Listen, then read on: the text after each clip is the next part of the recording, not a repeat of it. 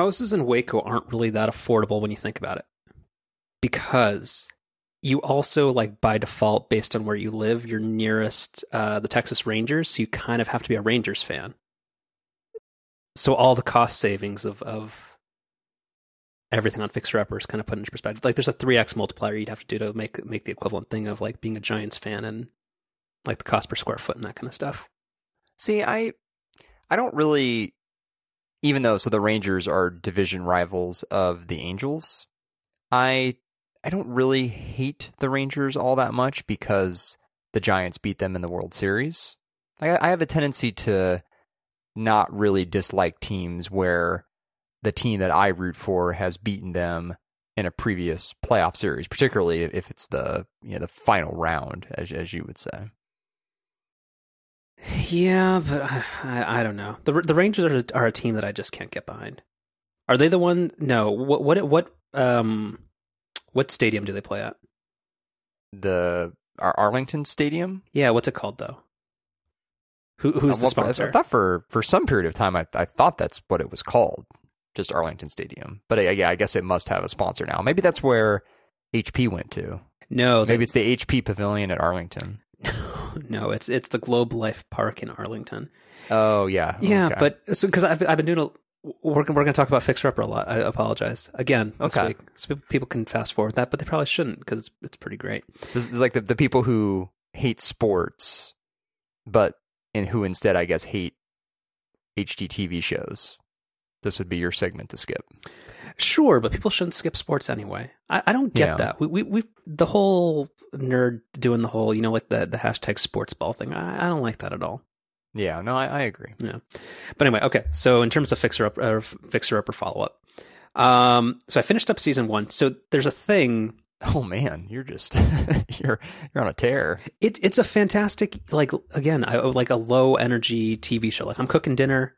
And then the worst part is when you're doing something in the kitchen that requires your attention, but then you hear "Are you ready to see your new house?" And I'm like, God damn it! Don't describe how great it is, because I can't see how amazing it is, and how she opened up that wall.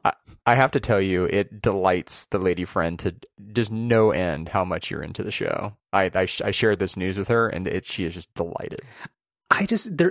TV, everything in media right now is so complicated. Like, there's like, I've talked about my like self-hating thing, where anytime I watch a movie or a TV show, I will like go Google for reviews of it to figure out why I'm a bad person for liking it.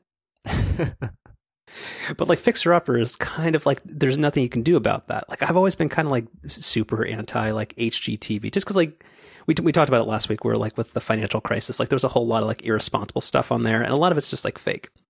But this show's fantastic. What was I going to say? So yeah, actually, what was I going to say? So a couple things on Chip and JoJo. So first, I appreciate their accents, and that JoJo calls Windows. It's very good and very cute. And also, most couples, you generally don't like whenever they call each other babe or baby, but it feels normal from them. And I think that's kind of a homey Texas thing. Like, they seem like they actually like each other. But in California, I don't think you can get away with that without seeming like a person who wears like an Ed Hardy shirt. They have a genuineness about them that no one else on that network's been able to capture. Because there are now many, many of these shows. Oh, are there fake Chips and JoJos? Oh, very much so. No.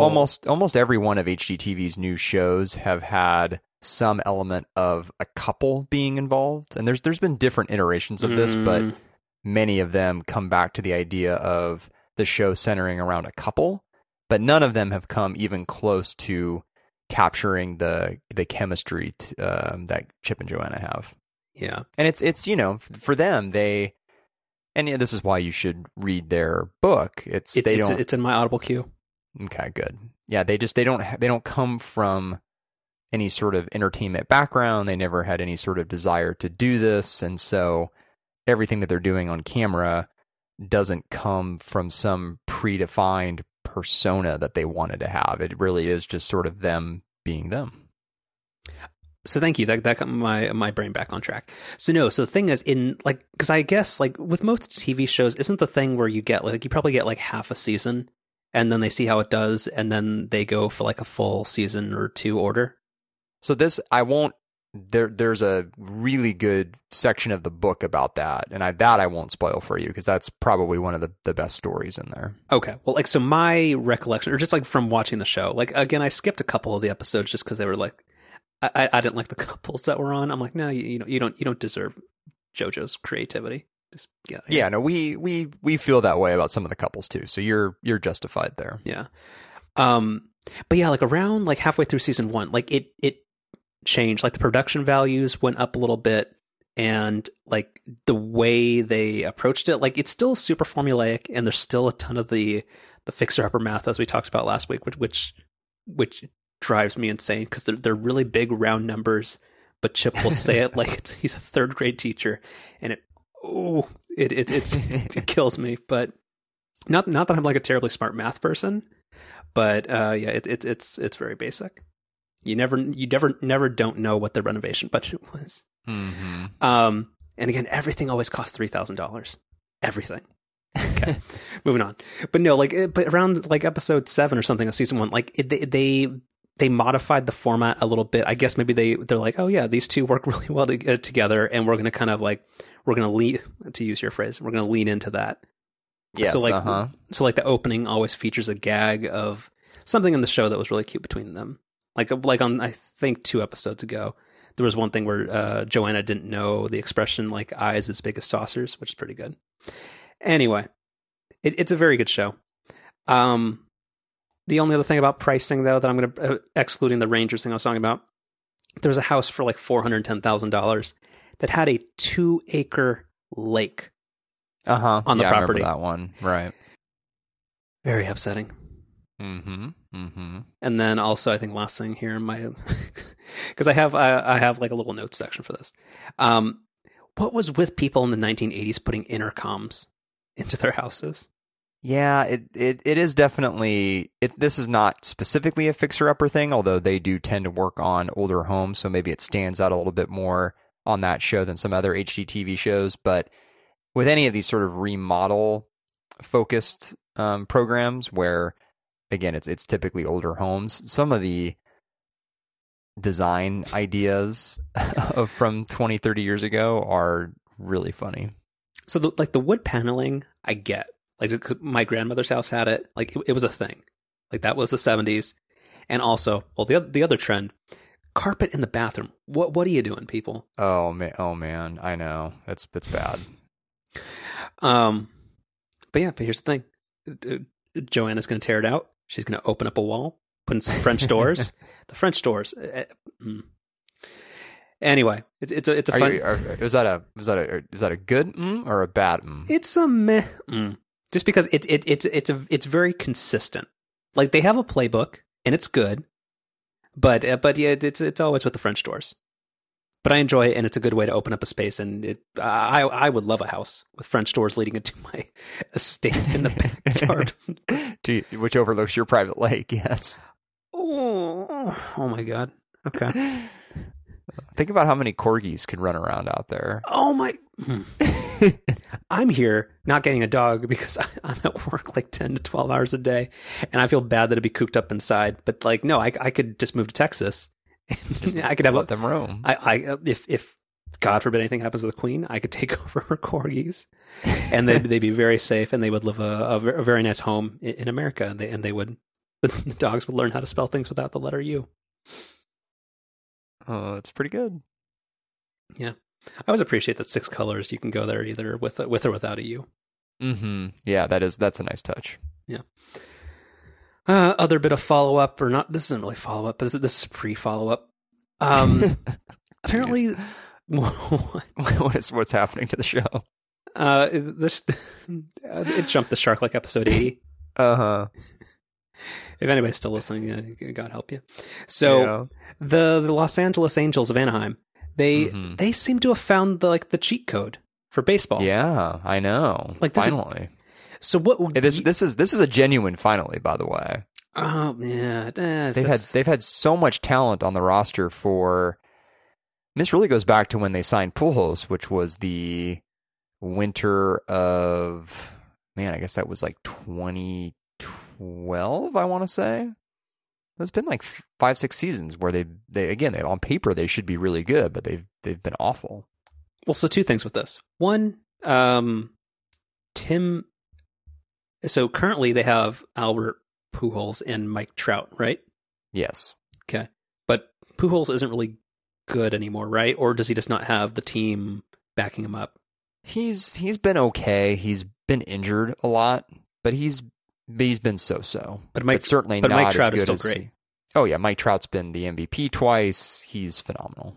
And the Angels were also the team that had Tim Salmon, right?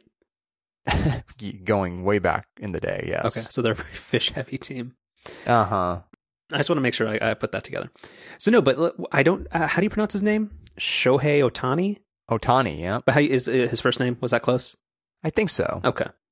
But yeah, with him, like they've found the cheat code. Like he's very entertaining. Like I have never cared about the Angels. Like even though I'm from Orange County, but it's very fun to watch.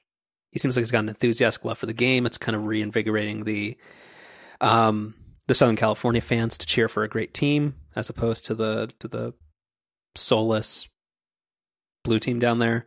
It's very good. I'm just excited for baseball, and it's a good time to be alive. And I'm super bummed. Was there? I may be misremembering the summer, but was there ever a chance the Giants were in the running for him, or no? There were 6 to 8 teams I want to say that he met with. I don't think the Giants were one of them, but I don't recall. Okay, but yeah, it's very good, and congrats. I mean, just good on the Angels, and I'm happy it worked out that way.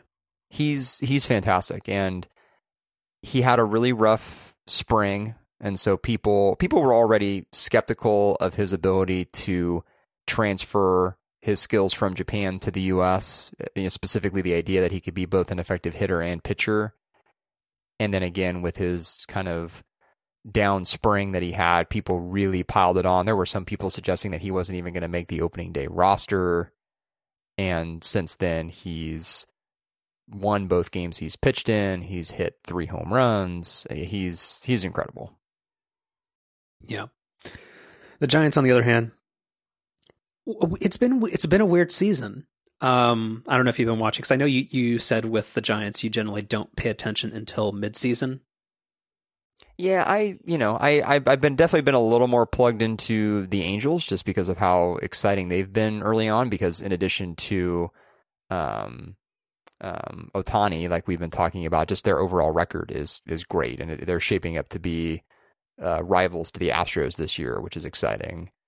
But no, I mean, I haven't really been sitting down and watching games. That won't happen until the NBA and NHL playoffs are over. Yeah, I don't know. Like they've had some games where like you kind of see glimmers of greatness, and kind of like old Giants, and like Buster Posey like got like a 3-run triple. Like it's like there was some good stuff going on, but then sometimes they just get like crushed by the Padres 10-1. Like it's weird. And I think right now we're like 4-10 or something. I don't know. I'm hopeful, but it's this season's definitely not as embarrassing as last year, so it's still fun watching. Yeah, so checking in the standings here, so the Giants are 6-10. Okay. They are last place in the NL West. Currently, Wait, really? 6 games. Yeah, currently 6 games back of the Diamondbacks. What happened to the Dodgers? So the Dodgers are 6-9. So I mean, the final, the bottom 3 teams, the Dodgers, the Padres, and Giants are basically tied. I mean, they've played different numbers of games, so on a winning percentage basis, they're virtually tied. Got it.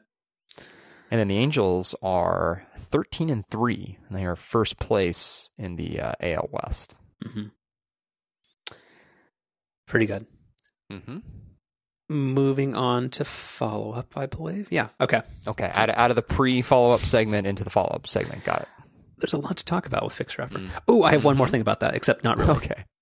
Only tangentially related. The Hulu app for Apple TV is really bad. Like really, really bad. It seems like every app except maybe the Netflix app is really bad. The Netflix app is bad. The Netflix app it could be great. Okay, fine. Let's pivot to that. If they could triple the subscription cost of Netflix, if they would make a preference to turn off the gosh darn autoplay. Whenever you hover over anything made like in the last 5 years, you know how the Apple Play with sound, like a trailer or a promo for it. I want that gone so badly because I literally have to mute the TV. Like I hate it. Right. I guess I've noticed that, but usually in Netflix, I kind of know exactly what I want to watch and just jump right into it. So I don't just sort of browse the catalog much. But yeah, I've seen that, and it definitely is annoying. Well, so in that case, you give the people some suggestions of what are some things that you knew you wanted to watch and you went to recently. So I watched that documentary that won the Oscar. Oh, the Icarus one? Icarus, thank you. Mm-hmm. Yeah, we watched that. Good. It was okay. Yeah, it was different than we were thinking it was going to be. They do eventually sort of just get into what the doping scandal was, but there's sort of this whole tangential story to it that leads up to that. So the first hour of it, we didn't really quite understand exactly what the story that was being told had to do with the eventual scandal. But then basically the last 40 minutes of it sort of just like an info dump as to what happened. So it was interesting, but just the format of it was a little different than we were expecting. Overall, would you say at least worth the time? Definitely. Oh, okay. Yeah. And was that a Netflix original, or was that just something they bought from somebody else in their playing? I don't know. That's sort of almost like a difference without a difference. I don't know. Well, no, like so yeah, and I'm sorry to put you on the spot, but I don't know, like if it was Netflix like from the start compared to something that they just bought the rights to at the end. I don't know. It seems a little bit different. Yeah, I guess. Yeah. Okay. Oh yeah, but the Hulu app it's just really bad because it's just not well laid out. It seems to every time you go to it on the Apple TV, it restarts and it hangs for 10 seconds and says, "We're gathering what's new," which is really annoying. And it might just be that Hulu doesn't have much content on there, that basically everything it recommends. Like you would think it would just be like, let's show you what you've been watching recently if there's more episodes of it to watch. But you always have to scroll over a couple of pages to go to the keep watching or the what you've been watching thing.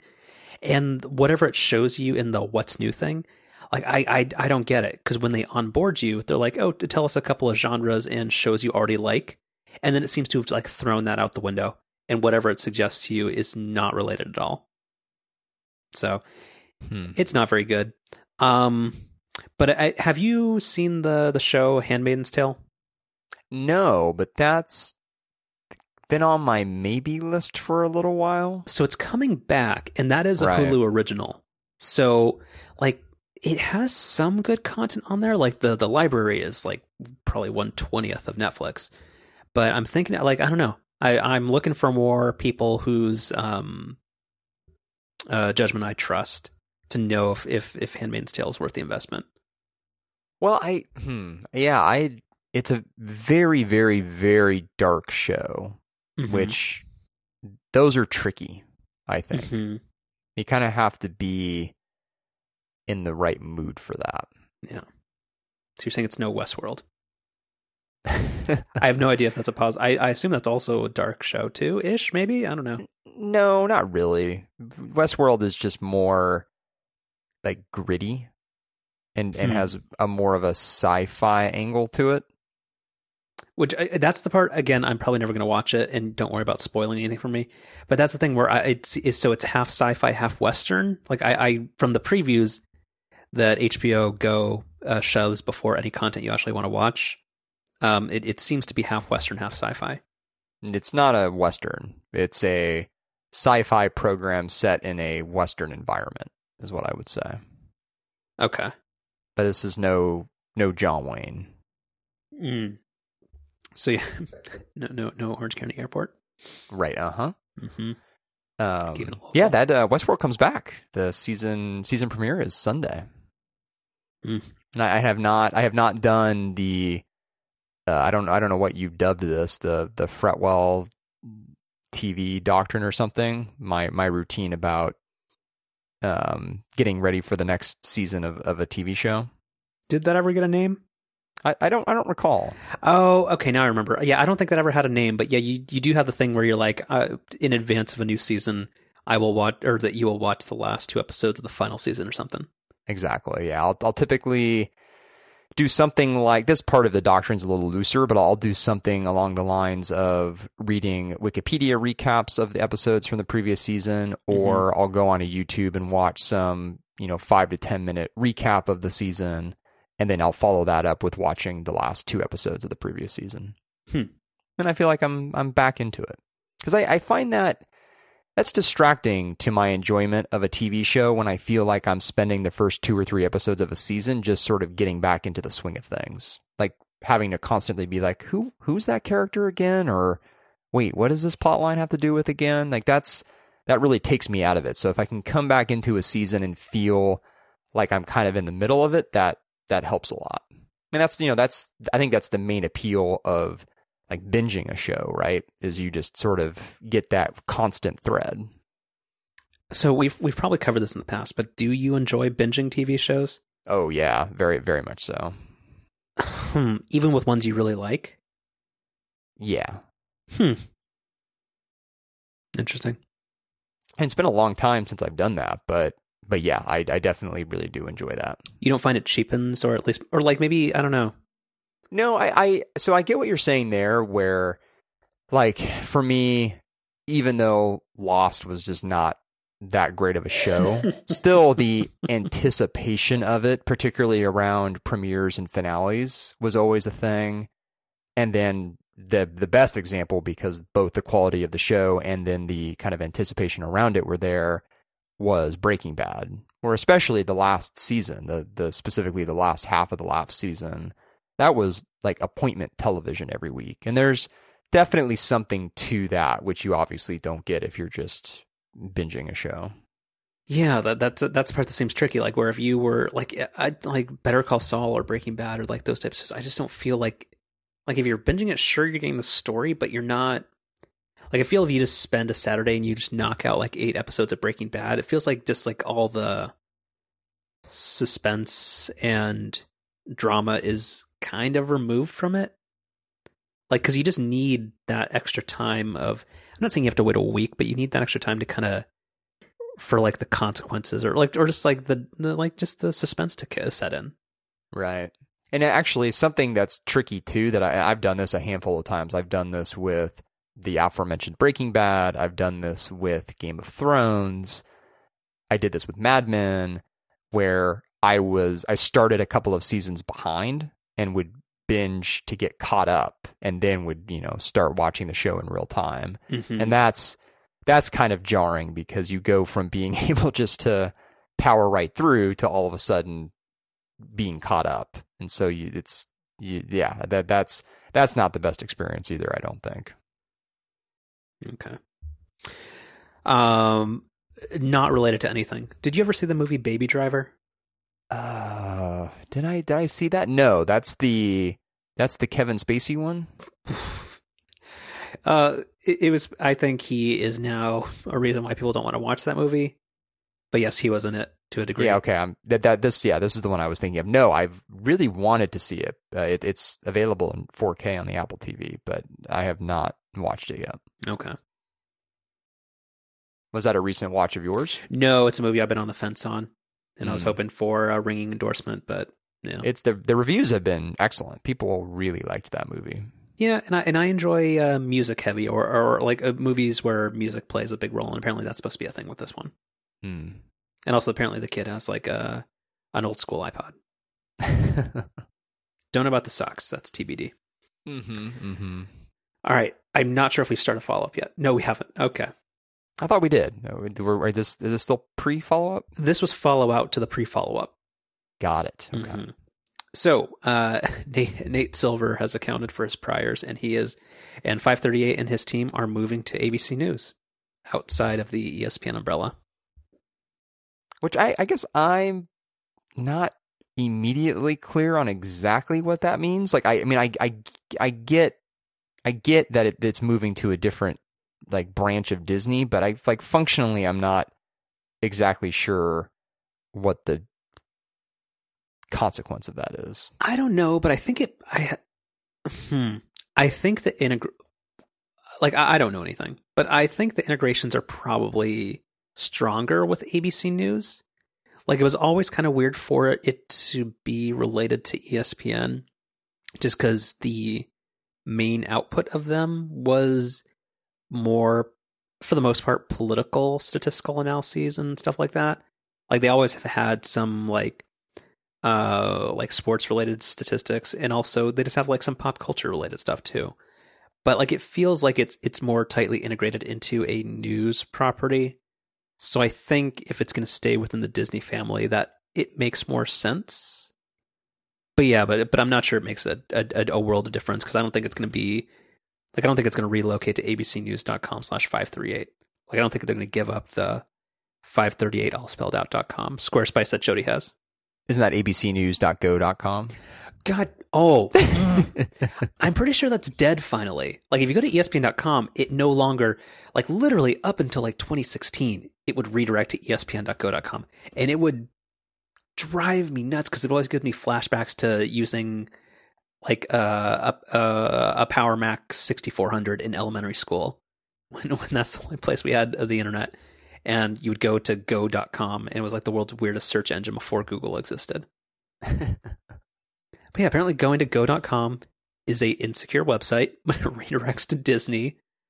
And in the top header, not to pull like an HP or dust off like our old bits, but in the is top header, it time for our we're not HP check-in? We're not there yet? No, and we're not going to talk about the HP Pavilion. I'm going to put the brakes on that. Okay. In the header, parks and travel, games, and whatever Oh My Disney is. The fuck? Is that like ESPN Plus? Apparently, there's some lady on a Sebastian the Crab pool floaty. This is weird. Popular posts, quiz, select your birth date, and we'll tell you which 90s Disney character you are. That seems like a gigantic phishing operation. That seems like Cambridge Analytica back in. Oh, you stole it. Very nice. Well played.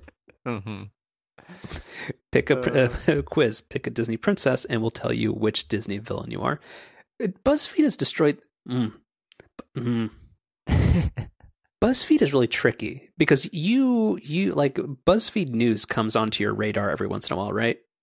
It does, yeah. It's just so weird that like they actually do, and I actually think they got nominated for a Pulitzer, and like, and there's some good stuff that happened this week with them, but like, they do a lot of good work, but it's all sandwiched next to the usual BuzzFeed bullshit.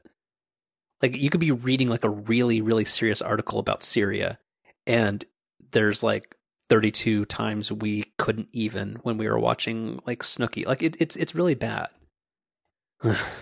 Anyway, electric scooters. Lots of follow up here. Take it? Go for it. So, as we alluded to in last week's show, there was an impending effort to start regulating these things. And I guess just today, the Board of Supervisors announced that they are going to implement a permitting program here in San Francisco. No specific details about exactly what that's going to look like, although I guess they sort of likened it to what they've done so far with bike sharing in the city. And they hope to have something in place by May 1st, which seems really, really soon. So if they're actually able to execute on that and put out something that makes sense by May 1st, that would be pretty incredible, I think. And in between last week's program and today's announcement, there was a cease and desist issued. I guess that was yesterday. I mean, who can keep track of when news comes out anymore? But I guess that didn't actually call on these companies to stop operations. That was more of just a warning that, hey, don't have your scooters do anything illegal, which I have no idea how these companies would possibly prevent that from happening. But anyway, I think the long story short here is that change is coming for these things. The city seems to be moving as quickly as they can, and that all seems like a positive thing in my view. It is. This whole thing is tricky, and there's things that are probably not related to exactly what you talked about. But it's a friend of the show, whether he knows it or not, Mike Isaac had a good thing of. So apparently there's like an emergency like San Francisco Board of Directors or some type of city council thing that happened, and apparently the Bird people flooded them with employees, but that still ended up in that unanimous like you need permits type thing. But yeah, it's just such a weird issue for the city, and how it's had such like polarizing reactions from the public. Like some people are like super defensive or on board with it, and there's this weird narrative. And as you know, like I try to limit my Twitter time, but maybe you can tell me if this is something that you see. But like, there's this weird thing about like San Francisco backlash where they're like, oh, well, the city needs to also focus on, like there's so many other problems that the city can focus on. And why is this a problem?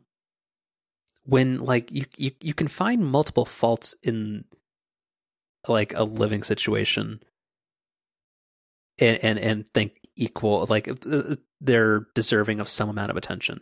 Yeah, I mean, I like to think that the city of San Francisco is capable of tackling more than one problem at once. So, yeah, I think I would push back on that argument a little bit. And I would also say that, and maybe we haven't made this clear in the past, but I'm absolutely not opposed to on-demand scooters in principle. You just called this out, where I think there could be a lot of good that comes from these, but the rollout of them just could not be any more irresponsible. And I think these companies are doing themselves a disservice in the long run to launching in the way that they have. And I know that the counter argument to this is, well, this is what Uber did and look where they are now. But I just don't think that is the right model. I don't think every company should just take the tech bro attitude that Uber did and think that coming in and just disrupting something and not following any of the rules is the right thing. Like Uber very much to me seems like the exception, not the rule.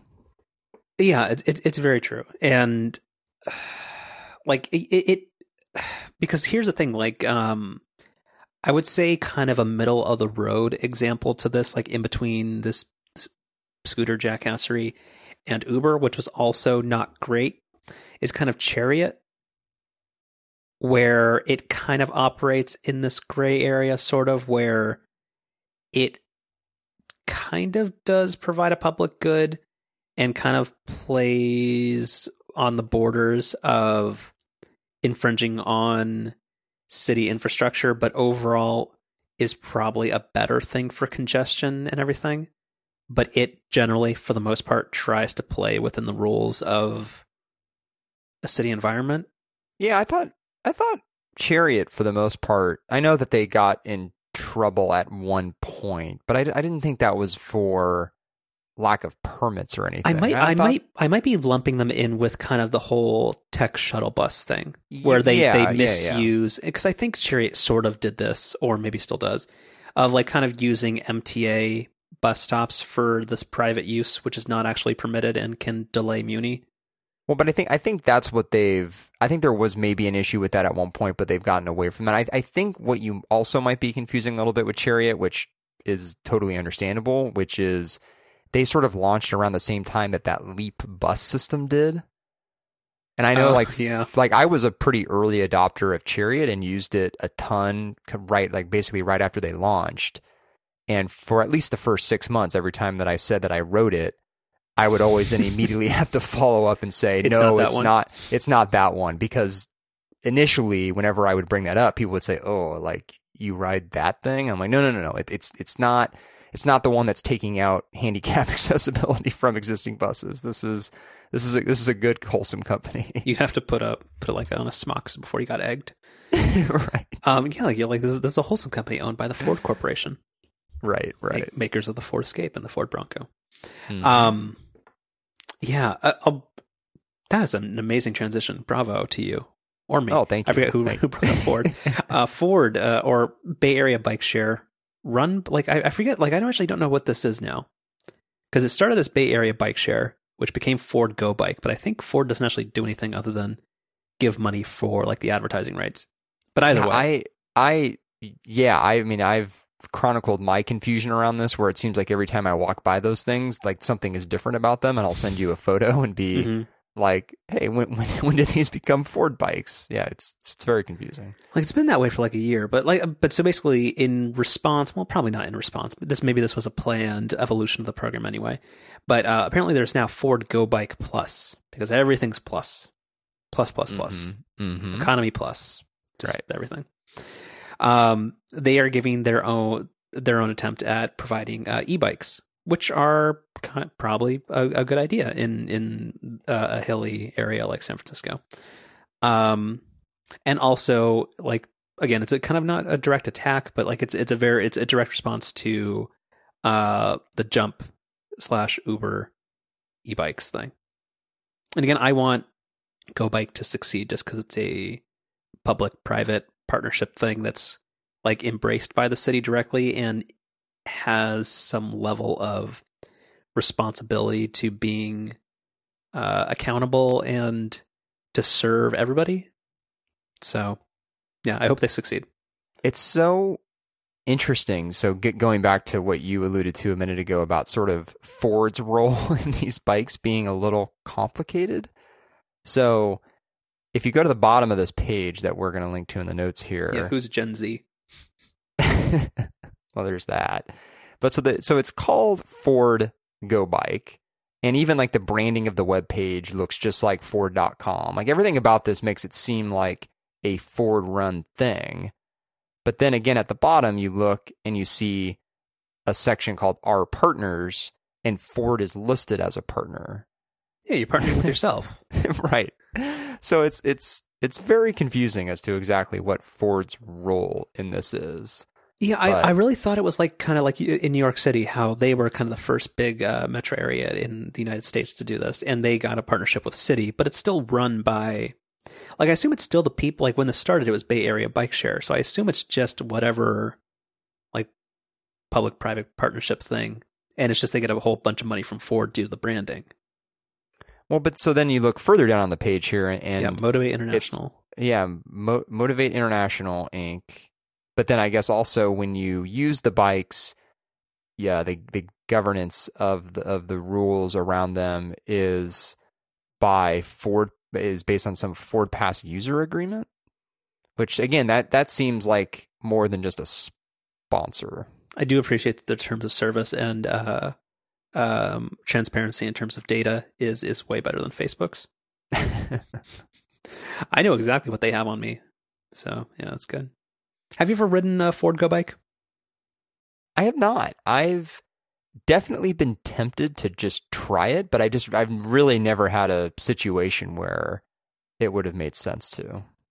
They're not really in my neck of the woods, at least where I live. They're around where I work, but like during the work day, I just I don't really ever have a need of temporarily renting a bike. Mm-hmm. Well, yeah, you just want to take some selfies at the Embarcadero. Right. You gotta get there fast. Right. Okay. So that's that. I don't think we actually talked about this last week. Like this part is new, but did we talk about the weird? Let me see if I have the link to the ABC7 story. So Tesla, with the crash that happened involving a Model X, I think in early March, they have been involved in an investigation with the NTSB and figuring out what actually happened. But on the side, the PR team at Tesla have been doing a ton of other information sharing and kind of a weird thing on top of that. And apparently that has come to a head where they have either been booted from the investigation or, in Tesla's terms, they have withdrawn their support or their involvement from it. Which is weird, but the one thing I don't think we talked about last week, and I'm trying to scroll up and figure out when the last time we talked about it was. Yeah, we did talk about this last week. Well, but did we talk about their statement about... Man, where is it? I don't think we really got into that, no. We definitely got into it offline. Or off mic, as you would say. it's really sad that I now, in the search history of Slack, I can type the phrase "still alive" and it brings me to a press statement from Tesla. So I'm gonna read it because this kind of bugs me. So we empathize with Mr. Huang's family, who are understandably facing loss and grief, but the false information that autopilot is unsafe will cause harm to others on the road. The National Highway Transportation Safety Administration found that even early versions of Tesla Autopilot resulted in 40% fewer crashes, and it has improved substantially since then. And then, for emphasis, the reason that other families are not on TV is because their loved ones are still alive, is a statement from Tesla directly. So we've talked about how like Tesla is kind of like a weird partner where they, whenever anything comes up related to their cars, they will use whatever data they have access to and do like a super aggressive PR blitz to either discredit or like sell their version of events. Like this incident is like just insane by even their standards. Yeah, the phrasing is really, really bad in their statement. I kind of see what they're trying to say. There's a way to say that driver assistance features and whatever they have in terms of autopilot is a net benefit for safety on the road, but that's a super fucked up way to say it. Right. And there's a way to say that, listen, when accidents happen, the communication around the reasoning behind that accident, especially when these driver assistant systems are involved, is really important. And it's critical that false information doesn't get spread about them. Like there are valid points there, but yeah, I mean, you nailed it. There's literally not a worse way I could think of to say that than what they chose to do, which I'm gonna throw out kind of a bit of a bold statement here, which is like Tesla is starting to get a little cactusy. No, most definitely. No, the full on cactus. Yeah. Because even like when you think about like, because Elon Musk has this weird interaction with reality or like understanding of it, where he's super ambitious and he's kind of like he's very much a Steve Jobsian figure in the sense that a lot of people think that his companies are him, and also that within those companies his direction is kind of like a single focus for the company. And like with all of this, and especially like there's now like the Model 3 delays, like where he sets these super aggressive timelines, and now they're like, oh no, we have to we need to scale back automation and we need to figure some stuff out. So now we're going to shut down the assembly line on the Model 3, and everybody who works for us, that's all unpaid time. Like it's just all these weird things that happen with Tesla, like where it's just like, who else is in the room to say that like this is a big business with a lot of people invested in it, and we need to try to actually run it, you know, in a way where it looks like we're not just some rich dude's like pet project. Like it definitely has cactus vibes all around it. Yeah, it does. It really does. Well, for the most, I don't know. Uber is now money with wings emoji. The cactus emoji can be reassigned. On a sort of a personal level, I continue to be torn about this upcoming car decision that I have. You and I are going to need to talk lots more about that. It's starting to become a kind of a real thing here. It's like, when's your deadline? Or when is your current automobile situation up? I think it's like June 29th or something like that, and end of June. Mm-hmm. So okay, yeah, we'll chat. Yeah. All right, and then the last one, we're probably not going to talk about it because, like, so this came up on a thread on Hacker News, where and this was written in a very, very Silicon Valley techie framing. There's an article that came up: how Domino's Pizza drove a 90x increase in stock value by acting like a tech startup. So ignore all of that. But I did not know the meteoric rise of Domino's in terms of their share price since 2011. Like they were down to $2. They were at Bear Stearns level, and they are at $180 now. That's crazy. It is. I'm like you, where I had a vague notion that Domino's was doing better than they used to, and I very much remember when they rolled out their whole, revamped recipe, and I remember trying it for the first time and thinking like, yeah, this is a lot better. I was not one of those people who absolutely hated Domino's before, but it was just never really something that I seeked out. Whereas like now, I think it's a perfectly viable fast food pizza option. I think it's pretty good, especially for how affordable it is. It used to be Windows Phone, and now it's Android. There you go. It's no iOS, but you'll take it in a pinch. Right. No, but yeah, like, so that's the thing, because like I think we've talked about this on the show before vaguely, but like, yeah, Domino's is, I wouldn't seek it out, but I wouldn't put it down the garbage disposal. Like, I mean, it's I'm sure it's fine pizza. It's not run by like some kind of monster like Papa John's, who blames kneeling for his down pizza sales. Mm-hmm.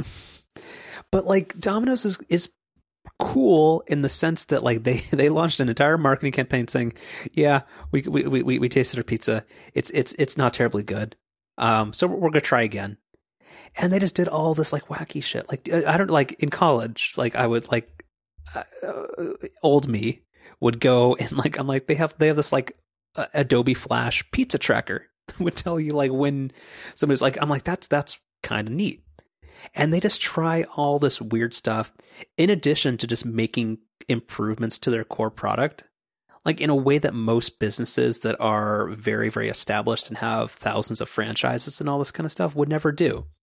They also do a lot of really just kind of fun things, which are sort of half serious, mostly just a publicity stunt, but also like the sort DXP of interesting. Stuff. Yeah, and then like they tried out drone delivery down in New Zealand.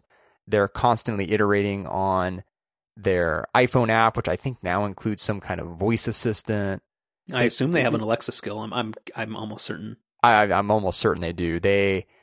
I want to say they had an Xbox app. That might have been Pizza Hut though. But yeah, I mean, yeah, they're constantly trying all this different stuff, which, if nothing else, sort of keeps their name in the news. And I think that's really smart. Holy shit! They have 14,000 locations worldwide. Yeah. And I like I said, I actually think it's legitimately good pizza. I would stay away from just about everything else on their menu. They do have they have pasta. Yeah, they've got, and I believe me, I've tried all of those. They've oh got, God, wait, they've what? got pasta, they've got sandwiches, they've got these. I don't know, the little bread bite things are actually okay. I mean, like at the end of the day, I mean, all it is just pizza dough in different shapes, basically. Can you give, without giving up too much away, what situations you were trying Domino's pasta? Well, I don't know if I have to think about the pasta example. I can tell you the example of the sandwich, though. I think you'd appreciate this. Sure. So this was in Santa Barbara. So you'll recall there was the Domino's in Isla Vista. And was that next to the Pita Pit? It was next to the Sweet Alley, which was sort of across the street from the Pita Pit. Okay. And I got back. Well, it's all different now, so that, oh God, there's like luxury condos in Isla Vista. I know, it's horrible. It's and I'm sure it's been a couple of years since I've been back, but even a couple of years ago, there are parts of Ivy that are unrecognizable, and I'm not really one of those people that like gets super bummed out about that, but it's very different. I'll take the role as the Isla Vista NIMBY. Okay. So I was coming back to Ivy from spring break, and I got back sort of a night before everyone else. I think I got back like on the Saturday night because I think I had to do something up there on Sunday, and got in kind of late and was hungry and just was like, I don't know, it's one of those nights where like you just, nothing really sounded good. Like none of the regular go-to spots sounded good. I thought like, I want to try something different. And again, it was late on a Saturday night during spring break where a lot of stuff is closed. And so like Domino's was open, and I thought like, oh, okay, like I'm not going to get a pizza. I'm going to get something I haven't gotten here before. And so I think they've got like a chicken ranch sandwich or something. Oh,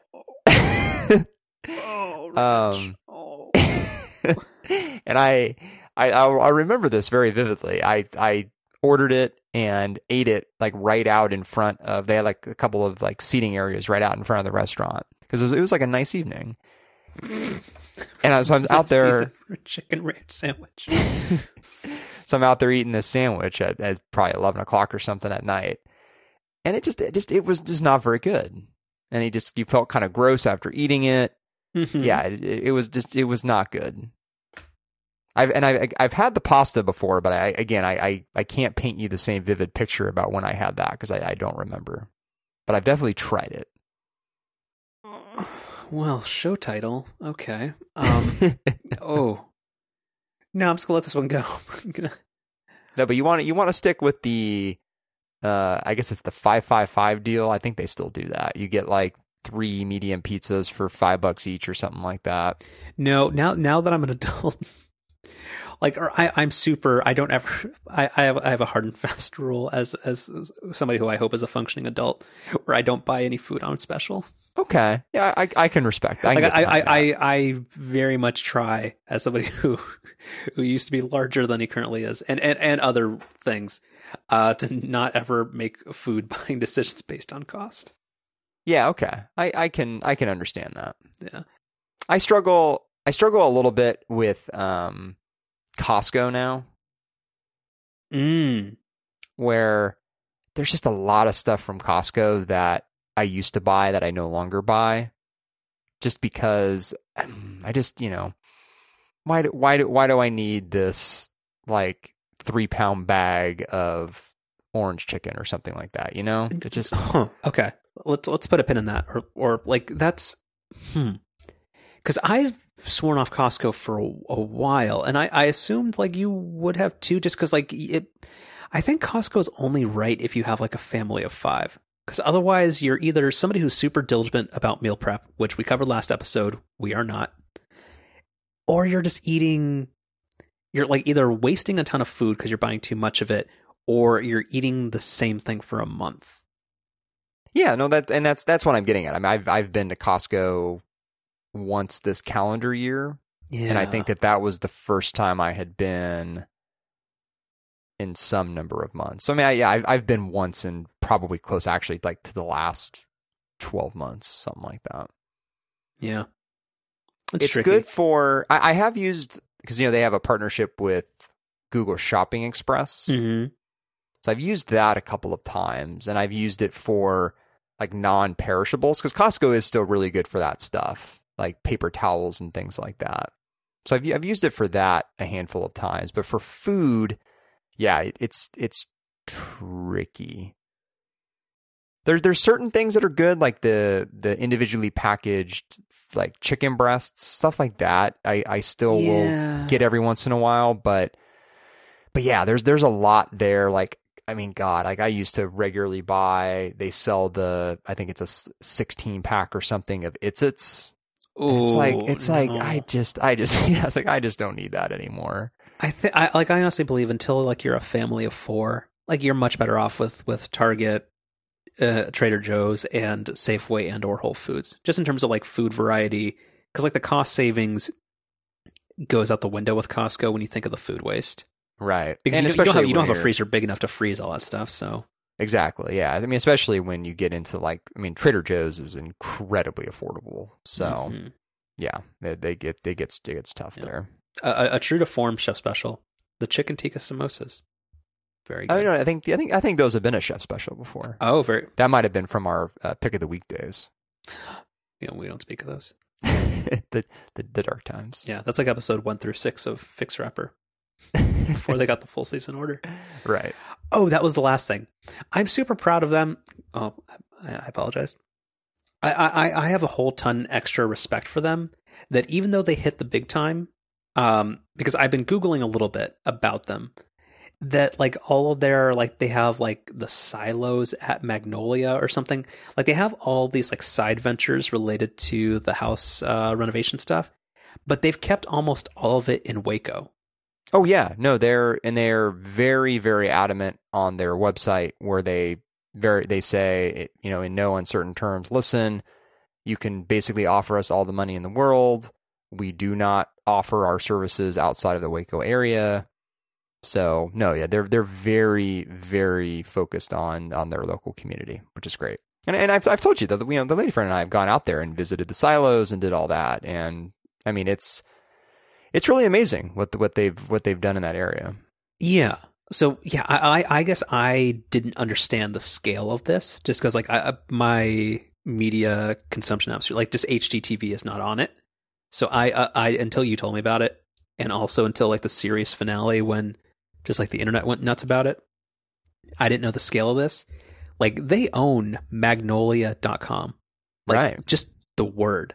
Mm-hmm. And like they have their own paint, like there's all this stuff. Like yeah, they have their own store within a store at Target. I've never seen that. Ooh, I consider myself like a Target expert, and I did not know this. Yeah, I think the display is more prominent in certain locations than others, but there are certain locations that actually again have like a full like store within a store. Interesting. And this is not like Magnolia at Best Buy. This is, see what I did there? 0 out of 50 people will get that. Also, Magnolia.com, the shopping cart is a wheelbarrow. That's pretty good. When we just to build on the idea of the scale of this, because I think when I first was introduced to the show, I also didn't quite understand that fully. But so we went, this was not last October, but the October before, in the fateful year of 2006. 16. And, thank you, 2016. It feels like it's been 12 years with this person, but it's no. Oh, it really does. And, October, certainly not some peak travel season or anything. The lady friend had been on a work trip in Austin, so I went and met her out there. Aww. And I know, it was a good little trip. And we rented a car to then, drive out to Waco. And even like at the car rental place, they asked like, oh, like, where are you guys going? And we're like, oh, we're going out to Waco. And they're like, oh, you're going out to see the Fixer Upper stuff. I mean, it was just like everybody just like knew like, what you were up to. I mean, you're like, it's either you're a Baylor student or you're gonna go visit, Chip and Joanna stuff. And then when we got there, so we went to the silos on a Saturday. So again, this is like middle of October, and like it was crowded, like not unpleasantly so, but like so we started at the bakery they've got there, which, man, if you ever go, got to go to the bakery. It's fantastic. And then, the line was sort of like wrapped around the block, and, it went quickly and everything. So it was fine. But then, being in the store, like it was busy, just the amount of people there, which again, what I would consider to be a relatively off time of year was really amazing. It was really, really interesting. And I think did I tell you about the tour group? No. Oh man. Okay. So we went to, I love this show. We went to Clint's shop. I think I told you about that part. You did. He's the woodmaker, right? He is, yeah. So we went to his shop, and we spent some time looking around there. And as we were there, this tour group comes in. And the reason it stood out to us was it was being led by one of the people who have actually been on the show. And we recognized him because he was kind of a unique guy. And it was funny because, we recognized him, and we kind of thought like, oh, should we like go like say hi to him or anything? We're like, we'll just like kind of like leave him alone. But he actually ended up like coming to talk to us, and like he introduced himself, and we're like, oh yeah, no, like we remember you from the show and everything, and like had like this conversation with him. And he was leading a tour group where literally him like he's Mike Hurley, which I think is amazing. The guy from the internet. Yeah, I'll have to look up what episode he's on. So then when you get to that one, I'll remember to point him out. But yeah, he was leading this tour group where they literally just went around Waco and visiting some of the key, like landmarks from the show. And I just like that that was so interesting. And again, something that I did not have a full appreciation of before I went there. Oh, that's pretty good. It's it's obviously a bit off the beaten path, but if you ever find your way out there, I would recommend it. We're thinking about going back at some point. They've opened a restaurant now. Mm-hmm. Magnolia Table. Yeah. So that would be really neat to see. I guess you shared with me that Mike Isaac tweet, right? Well, yeah, his friend of the show, Mike Isaac, his mom waited 90 minutes to go to the Magnolia Table. So I have a lot of questions and concerns about that. Where if they went on a weekend, I can kind of understand that, but goodness, if they went like on a random Tuesday morning in April and they waited 90 minutes, yikes. Like waiting for, like you say you don't like to buy food when it's on sale. I don't like to wait for food. I don't like to stand in line for food. Okay. That's not my thing. All right, hold on. So I assume, oh man, this show's not what we thought it was going to be. When is it? Sometimes it stays on the rails, but this is yeah. I hate San Francisco line culture. Right. Like I don't care if it's boba guys. I don't care if it's state bird provisions. Stop waiting in line for things. Like just go somewhere else. Yeah. Your time and your sanity is worth something. Don't be a dick about it, but just go somewhere else.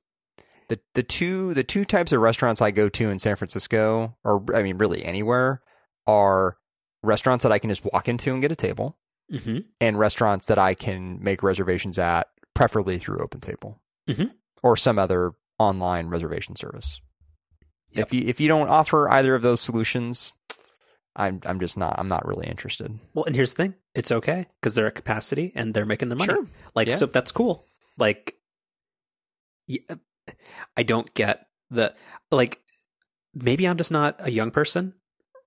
Sorry, I'm not. But like maybe that's just like it's a 23-year-old thing. Maybe it's like wanting to go to Coachella, or you've never sounded older.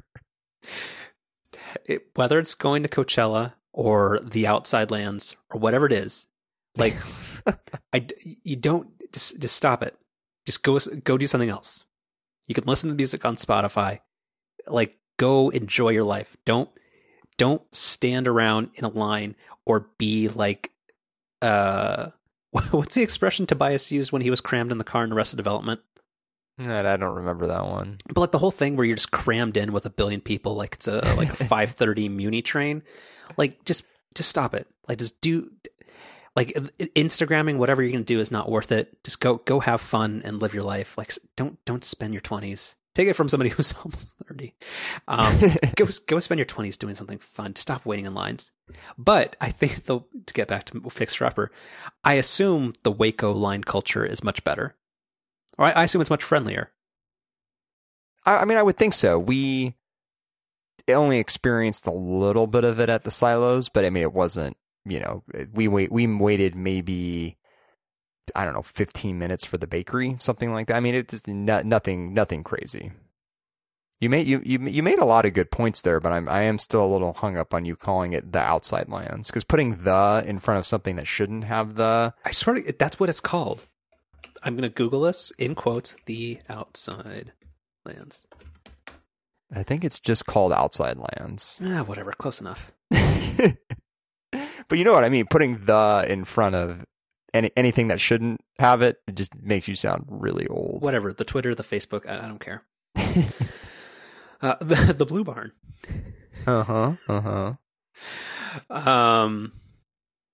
Yeah. What were we talking about?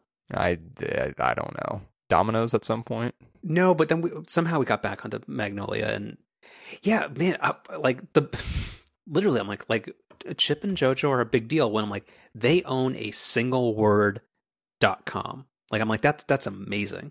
Mm-hmm. Again, I'm only I just wrapped up season 1, but like the product placement is coming. I assume it gets worse. Or they gotta make money. Mm-mm. Well, like they were like on some of the recent episodes I watched, like you see them, like there are like shots of them painting stuff, and like the label is very, very in your face. Yeah, no, that actually maybe even goes away a little bit. Like I actually though, actually, what they more so do on the show is sort of promote their own stuff, where you'll see this in later seasons where they spend quite a bit of time talking about the silos. They then have an entire episode on the bakery that I've mentioned a couple of times. They have an entire episode on Magnolia Table. So they definitely leverage the show to promote some of the other things they're doing, which, I mean, good on them. That's smart. So that's where the show goes. They don't really promote a whole lot of third party brands because honestly they don't need to, because they kind of make everything themselves now. Like I think just this week they came out with their own furniture line. Like, you know, they don't really need a lot of third party promotion. There was one guy where Joanna invited him and his lady friend to the farmhouse to choose out some stuff, and he was not very nice about it. Or he suggested their style was not very good, which I did not enjoy at all. I remember that episode you're referring to, and yeah, the lady friend really dislikes them. Yeah, like the wife is fine, but the guy I don't care for at all. Good take a hike. Yeah, you don't have to have this nice house. Just go do it yourself. No shiplap for you. Damn right. She is not going to sheetrock anything. She's not going to get you French doors or help you get new windows. She's gonna put up just lots of walls. You know what? She's normally about tearing down walls. You know, no, she's gonna build some. Build that wall. No, don't no, don't destroy this for me. Oh yeah, I'm not going to Google their political views. I am not going to risk any of it. No, I'm not going to take the chance. There was one thing. There was one minor flare up about them, but they put out a statement. They're okay, I think. They're Michael Cohen's fourth client. Main stories. Yeah, let's get into it. So wait. So are we out of the follow up segment or what? Where are we now? Oh, we. So we're about an hour and 5-ish minutes into this thing. I don't think Henry Winkler is gonna. He would never take the role of playing Michael Cohen in the USA made-for-TV movie about this whole mess. He'd be so good, though. Main topics. Oh God, this is the reason I think we would put this off. Is this is a bad week for news, or like it's just not like the main story we have is actually not fun, or it's really dumb, and the other ones are not that important. So yeah. So Mark Gurman has a scoop. It's weird that he has a scoop. I don't know, because according to John Gruber, the scoops ran dry, and he and Bloomberg are too busy, quote, shitting the bed. We're going to get into this. So the title of Gurman's story is, In a Leaked Memo, Apple Warns Employees to Stop Leaking Information, which I want to buy an edible arrangement for whoever at Bloomberg made that headline, because that's amazing. Oh boy. So in the memo, I don't know was it written, like, is it allegedly written by Tim Cook, or is it just like a company-wide thing? Do you know? I don't think it's attributed to any individual executive. Yeah. So it starts last month. Apple caught and fired the employee responsible for leaking details from an internal confidential meeting about Apple's software roadmap. Hundreds of software engineers were in attendance, and thousands more within the organization received details on its proceedings. One person betrayed that trust. So the whole deal is Apple is touting that they have identified 29 different leakers, because we are a nation of leakers, and 12 of whom have been arrested.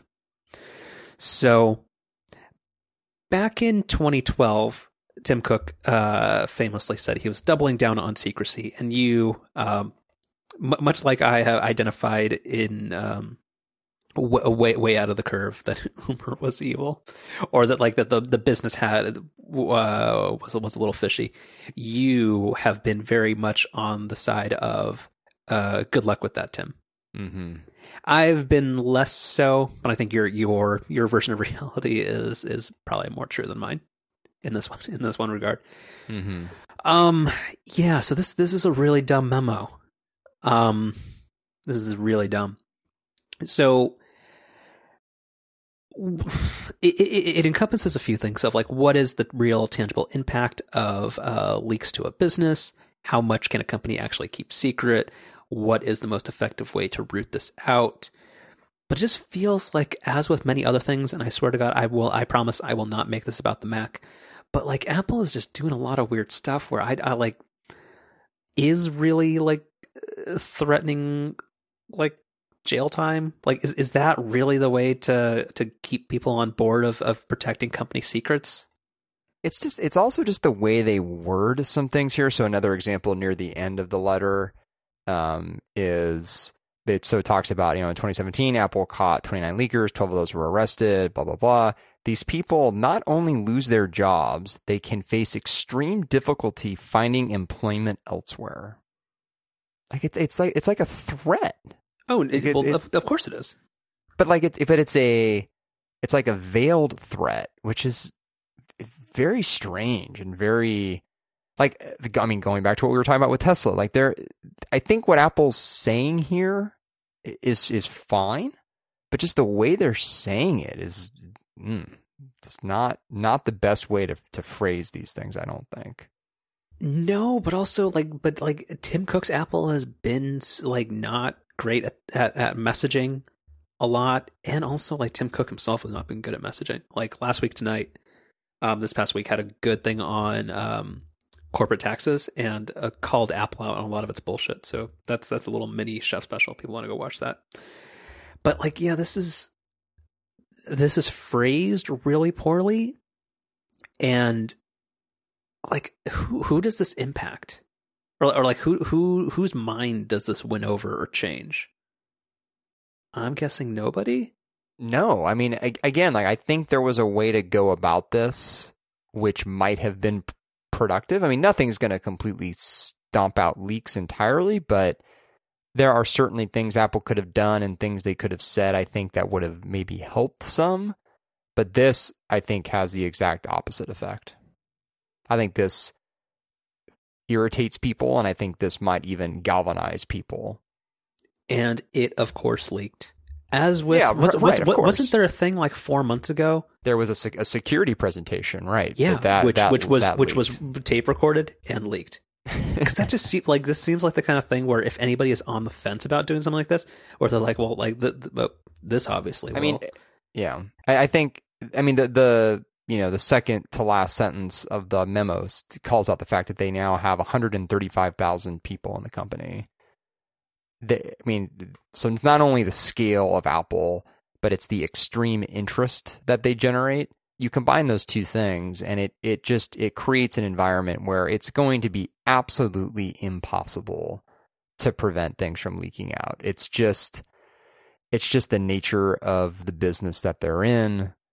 And it's also sort of a byproduct. Like, it's funny, like in some ways, their desire to have things not leak is what causes them to leak in the first place.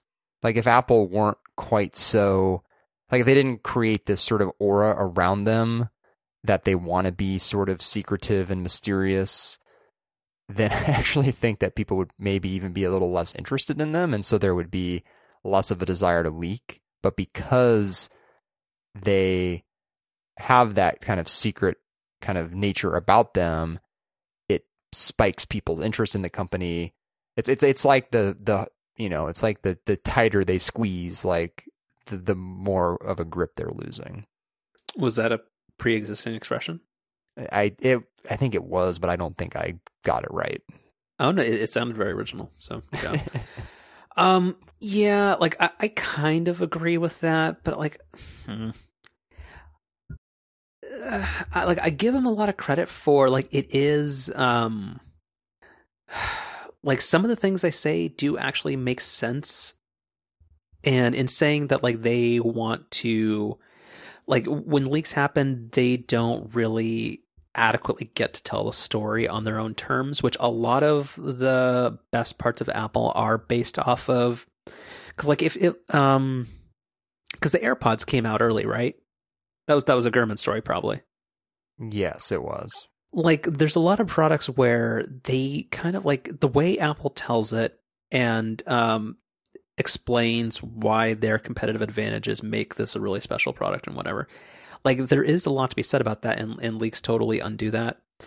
But like it just goes back to the point that like this just, I'm not sure this is the most effective way to do it, because like this, like a vague intimidation that just makes everybody like ill at ease, like that's just, that isn't solving any problem. But I think, unless you have anything, and feel free to stop me, like if you have anything more specifically related to the memo, I think the second half of this that's actually more interesting is the John Gruber side of it. Okay. So there's been for a while like a ton of so this is weird for a couple of things. There's been, it seems in recent years, more of a overlap or coalescing of Apple's PR message and a lot of the writing on Daring Fireball. I could be wrong. But like, do you remember when John Gruber would always talk about like having little birdies? Mm-hmm. Like that's a phrase he would always use. Right. Which what was a little birdie? A leaker, right? Right. Yeah, just in a different phrase. Yet when he writes on last Friday, a company-wide Apple memo on the impact of leaks. So there's a quote from the article. Global Security Digital Forensics also helped catch several employees who were feeding confidential details about new products, including the iPhone X, iPad Pro, and AirPods to a blogger at 9to5Mac. So it says the AirPod story is probably this one, which was a huge scoop published 9 months before Apple AirPods were announced by none other than Mark Gurman. It is possible that every specific example cited by Apple in this memo was someone leaking to Mark Gurman. Makes you wonder who had the balls to send him this memo in the first place. We'll be getting to the inception territory at the leaker of the memo on leakers getting fired for leaking to Gurman. Gets fired for leaking it to Gurman. Like for the past year, Gruber has had like this weird axe to grind against Mark Gurman. I think a lot of it coincides with when he got hired at Bloomberg, to the point where last year he like prodded him for like not getting enough scoops anymore. Like there was something about the HomePod in advance of its release, and like Gruber was like, "Oh, this is complete bullshit non-story." And yet it seems like every single substantive leak was actually to Gurman.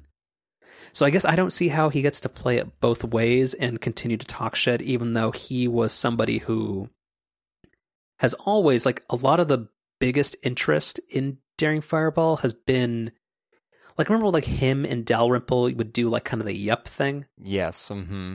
Like, it just feels so weird that there's this weird double standard about Gruber confirming or denying a lot of features and different things, and having what a lot of times seems like an insider's perspective, probably because there is some leaking / like insider like narrative forming around whatever news of the day there is.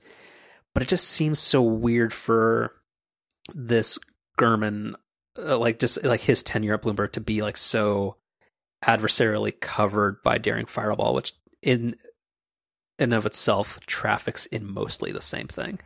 Well, let me play devil's advocate for a minute, even though I agree with you that I think that this is sort of a weird exchange, which is what I'll try to kind of conclude with here. But to play devil's advocate at first, I think the problem with Gurman when he went to Bloomberg was sort of twofold. The first was when he first went there was a period of time where it did seem like he wasn't getting the same type of inside information that he was when he was at 9to5Mac. Now, I think that has changed a bit more recently, where it does seem like in the last maybe 6 to 12 months, he now is back to being the one who breaks a lot of these stories. But sort of a separate problem is even when he does get these scoops, they're wrapped in Bloomberg's just god-awful style guide, which Gruber and others have pointed out makes a 3-sentence story into a 800-word piece, which is just kind of ridiculous and distracting. So I think both of those things are true. But again, with that devil's advocate perspective out of the way, I will say that this is a weird axe for Gruber to grind. And it's particularly strange because there was a point where, I mean, like, Gurman's been on the talk show before. Like, I got the sense that they were, if not friends, at least, respectful of one another and, interacted with each other. And I mean, clearly that's not the case anymore. And that's strange because I don't know, in the world of Apple media coverage, there are, I think, far more egregious things to point out and complain about, and some of which I think Gruber's actually a part of. And that's what I think is kind of strange and a bit out of touch here. So you're right in certain regards. I will push back. So when Gurman got hired by Bloomberg, you kind of have to play ball. Like, that's the whole thing. Like Bloomberg is a more traditional news outlet that their whole point is that they're trying to sell. Their business is that the news business and the reporting operation is to deliver content that you get to the people that pay $3,000 a month for a Bloomberg terminal. So you can't just say Apple's probably releasing wireless headphones sometime next year. They might come with a charging case, and they pair really easily. There has to be a narrative structure that's around it. That's just the nature of not being like some dude that's on Twitter or a blog. If Maggie Haberman at the New York Times gets some scoop on Michael Cohen and the whole Trump organization, even though that could be 3 tweets, she still has to put it into a thing. So I get it, but also I would give you credit, or I would say that that's a fair argument in the sense that a lot of times the people who are writing the copy that goes around the actual scoops will sometimes try to put more of a narrative around it than is actually useful. That I'll grant you. But they can't get away with just publishing a 4-sentence article. Yeah, so I'm not, even with that devil's advocate perspective, I don't think I'd really point the finger at Gurman. It's actually more of a comment towards Bloomberg. And I think what makes Gurman's situation stand out and what makes it a little different than something like a Maggie Haberman example that you just used is that, Haberman's sort of always written in that type of style, or always written for publications with that type of style, whereas Gurman, we had a sample of him pre-Bloomberg where he was much more concise, and then we sort of got away from that. So we kind of had a taste of the way that things should have been, and then that was sort of taken away.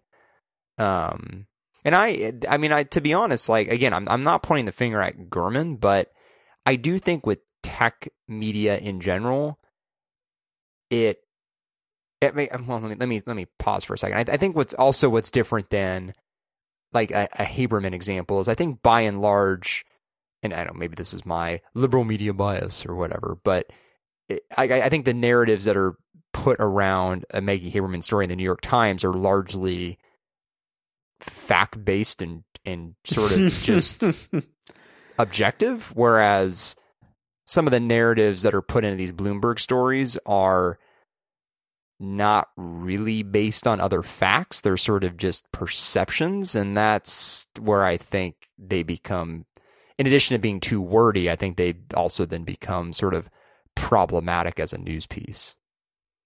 Okay, I would say half fair. That makes sense, kind of. I'll take it. Yeah, I think it's difficult to say that it's not factually accurate. I think sometimes they just lean too far on. Yeah, okay. We'll just leave it a half accurate. I just think it's debatable, but I can't really argue it against it. So I guess what I'm specifically thinking of as an example here is all this iPhone 10 demand stuff that's been floating out here kind of since the beginning of the year. All of the hard data suggests that the iPhone 10 and Apple, by and large, is doing just fine. In fact, they're probably doing better than they've ever done before, at least from a financial perspective, which is really what we're talking about here. And if you read a Bloomberg article, you would think that Apple's going to cancel the iPhone 10 tomorrow and that they're maybe going to go out of business. No. Just because I don't even know if Bloomberg was the lead reporter on this or leading news outlet on saying that component orders for the iPhone 10 have been cut, but I think that's an entirely valid thing to say. Yeah, but okay, Well, so, but I think so. Writing a story like that is fine, but then to wrap it around this notion that iPhone 10 demand is way lower than they expected, that's where you start to speculate instead of basing. Like if your story is Apple cut supply orders for the iPhone, and here are some possible reasons, okay, fine. But to wrap it around a narrative that says, and the iPhone 10 is a dismal failure. Well, what if most of the fair. supply? What if like the thing they're ordering less of is the Face ID sensor? That implies one specific model is where the least amount of growth is happening. But we've gone down this road on the show before. That could mean lots of different things. It could mean that Apple's initial estimates were just legitimately too high, but that the underlying demand is actually still fine. It could mean that they wanted to lock up. It could mean that they wanted to lock up extra manufacturing capacity just to be safe. I mean, there could be seasonality. There's lots of different things that could play into that. But Bloomberg sort of wraps a narrative that demand is low as if it's fact. I think you're heading too far into devil's advocate territory. I don't think you could say it's seasonality, because Apple has so much data on accurately predicting how many they need to build of a certain thing, and like tying. I disagree with a lot of that. But anyway, yeah, like it's tricky. Yeah, but for the thing, like the memo, it seems like a dumb strategy. Gruber's response seems really weird because he traffics in the exact same circles, except he just has a much more friendly angle and bias towards the company, which it does allow for like greater perspective on the company, and there is value in what he writes. But I think it's tricky. I think he's like the Rachel Maddow, or like he's like the MSNBC of that reporting. Like, is that fair? Like, not that it's wrong, but it does definitely have an agenda. Yeah, okay. Like, I'm not going to say like it's Fox News where like Hannity's talking about, or like Tucker Carlson is talking about sex crazed pandas or whatever. I still can't believe that. That like that's one of those things where you see it on Twitter and you're like, this has to be a Darth mock-up. But it's nope, it's real life. Yeah. I don't know. I think it's tricky, but yeah. And there's a Twitter thread that I linked to you that please put in the show notes, because it's pretty good. It's very journalist inside baseball, but it's pretty funny. That's in the notes. All right. Second topic. No, I'm kidding. Well, this should actually be a quick one. So there was a hidden gem in the East Bay for a while. It was around for like 20 years, even though I only knew about it for a couple. But there's a Crate and Barrel outlet on 4th Street in Berkeley, which is a kind of like a boutique-ish shopping district on like the southern side of town. But unfortunately, their lease was not renewed by the landlord, and the store closed at the end of March. And normally people are listening like, why are they talking about this? Well, apparently it is not being renewed so that the landlord can lease that space to Amazon instead. Yeah.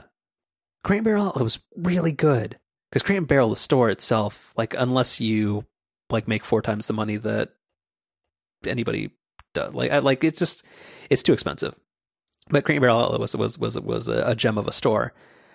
But this is weird and interesting, because I don't necessarily understand what Amazon retail strategy is, because they have one in San Jose on Santana Row, which is mostly a bookstore. Like there's no way that this is gonna be like an Amazon Go store. So like, do you think there's like a consistent idea of what Amazon is trying to do with retail?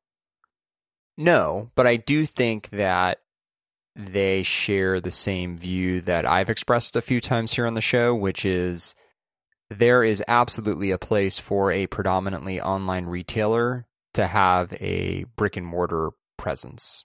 And it doesn't come in the form of having 800 to 1,000 stores spread out across the country, but it's something. But I think that something is still in question, and I think that's what Amazon's kind of trying to figure out. Yeah, it's weird. I don't know. Just because, like, so, well, do you think the Amazon bookstores are going to continue to be a thing, or do you think that's just an experiment? That's probably just an experiment. So then I guess that's what confuses me then. Like, so then what exactly should this be?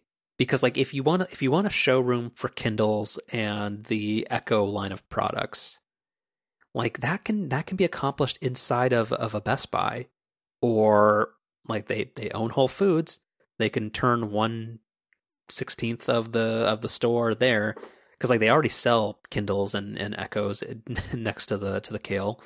Like you can buy them there, so they could just make a table where you could try it out.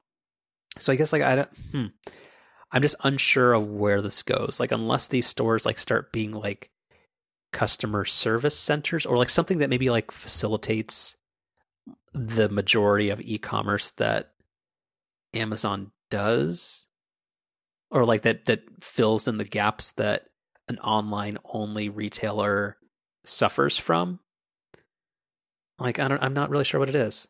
Just because like I get the point of Casper having a store, because like it's just like or in having a partnership with Target and West Elm, because it's a product that's really difficult to, like, no matter how generous you make the return policy, there's a lot of people that just will not buy that product sight unseen. Where having a small square footprint, but a way for people in like high population density areas to be able to try your product, like that makes sense.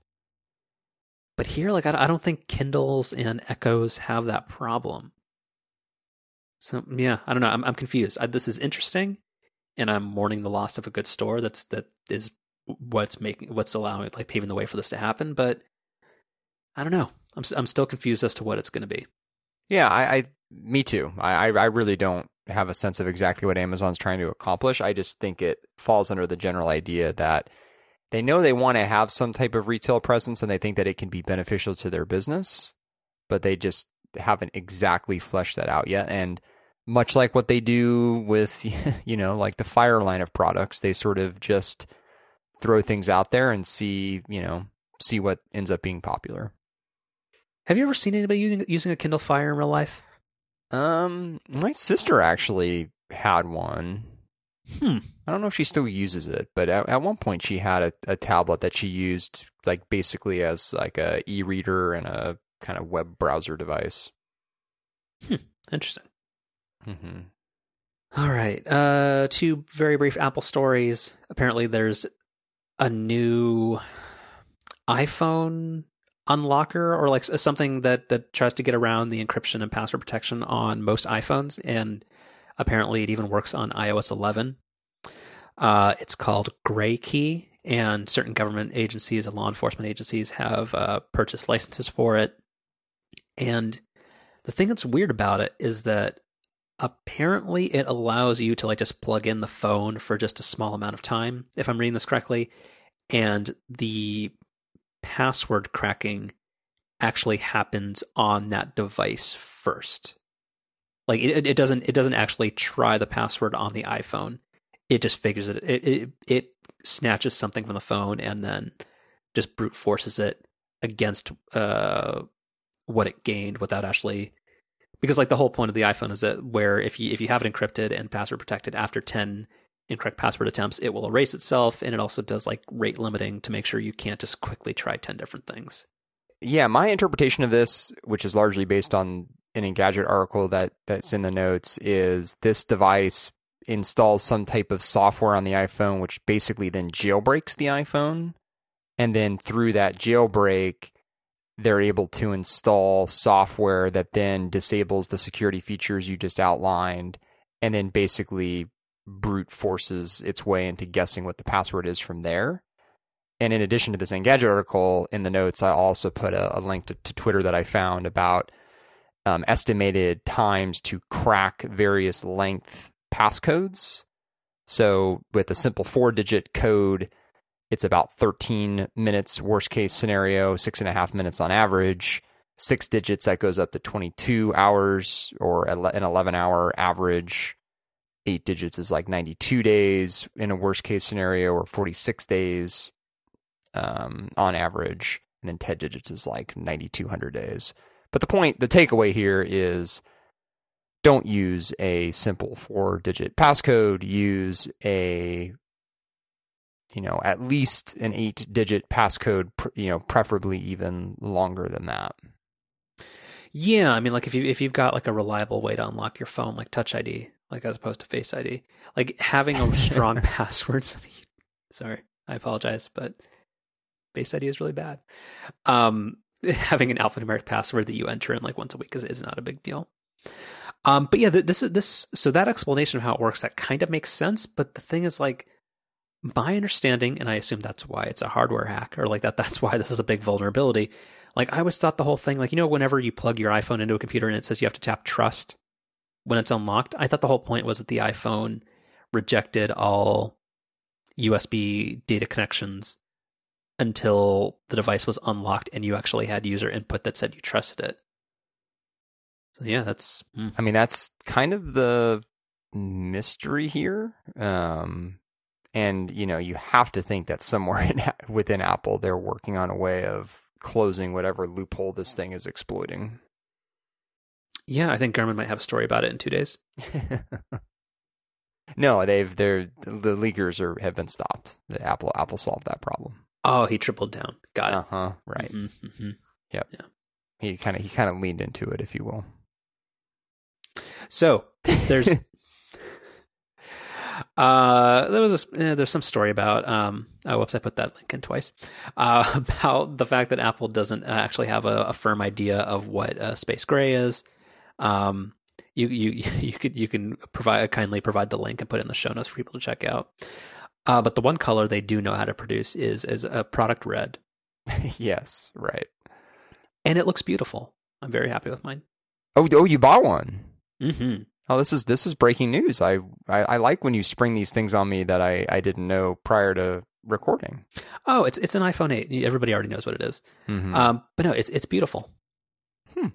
Yeah. Okay. I don't know if I have more to come back to on that, but yeah. No, I think that's pretty much it. The iPhone 8, it's and man, the A11 or whatever processor's in it, it's very snappy.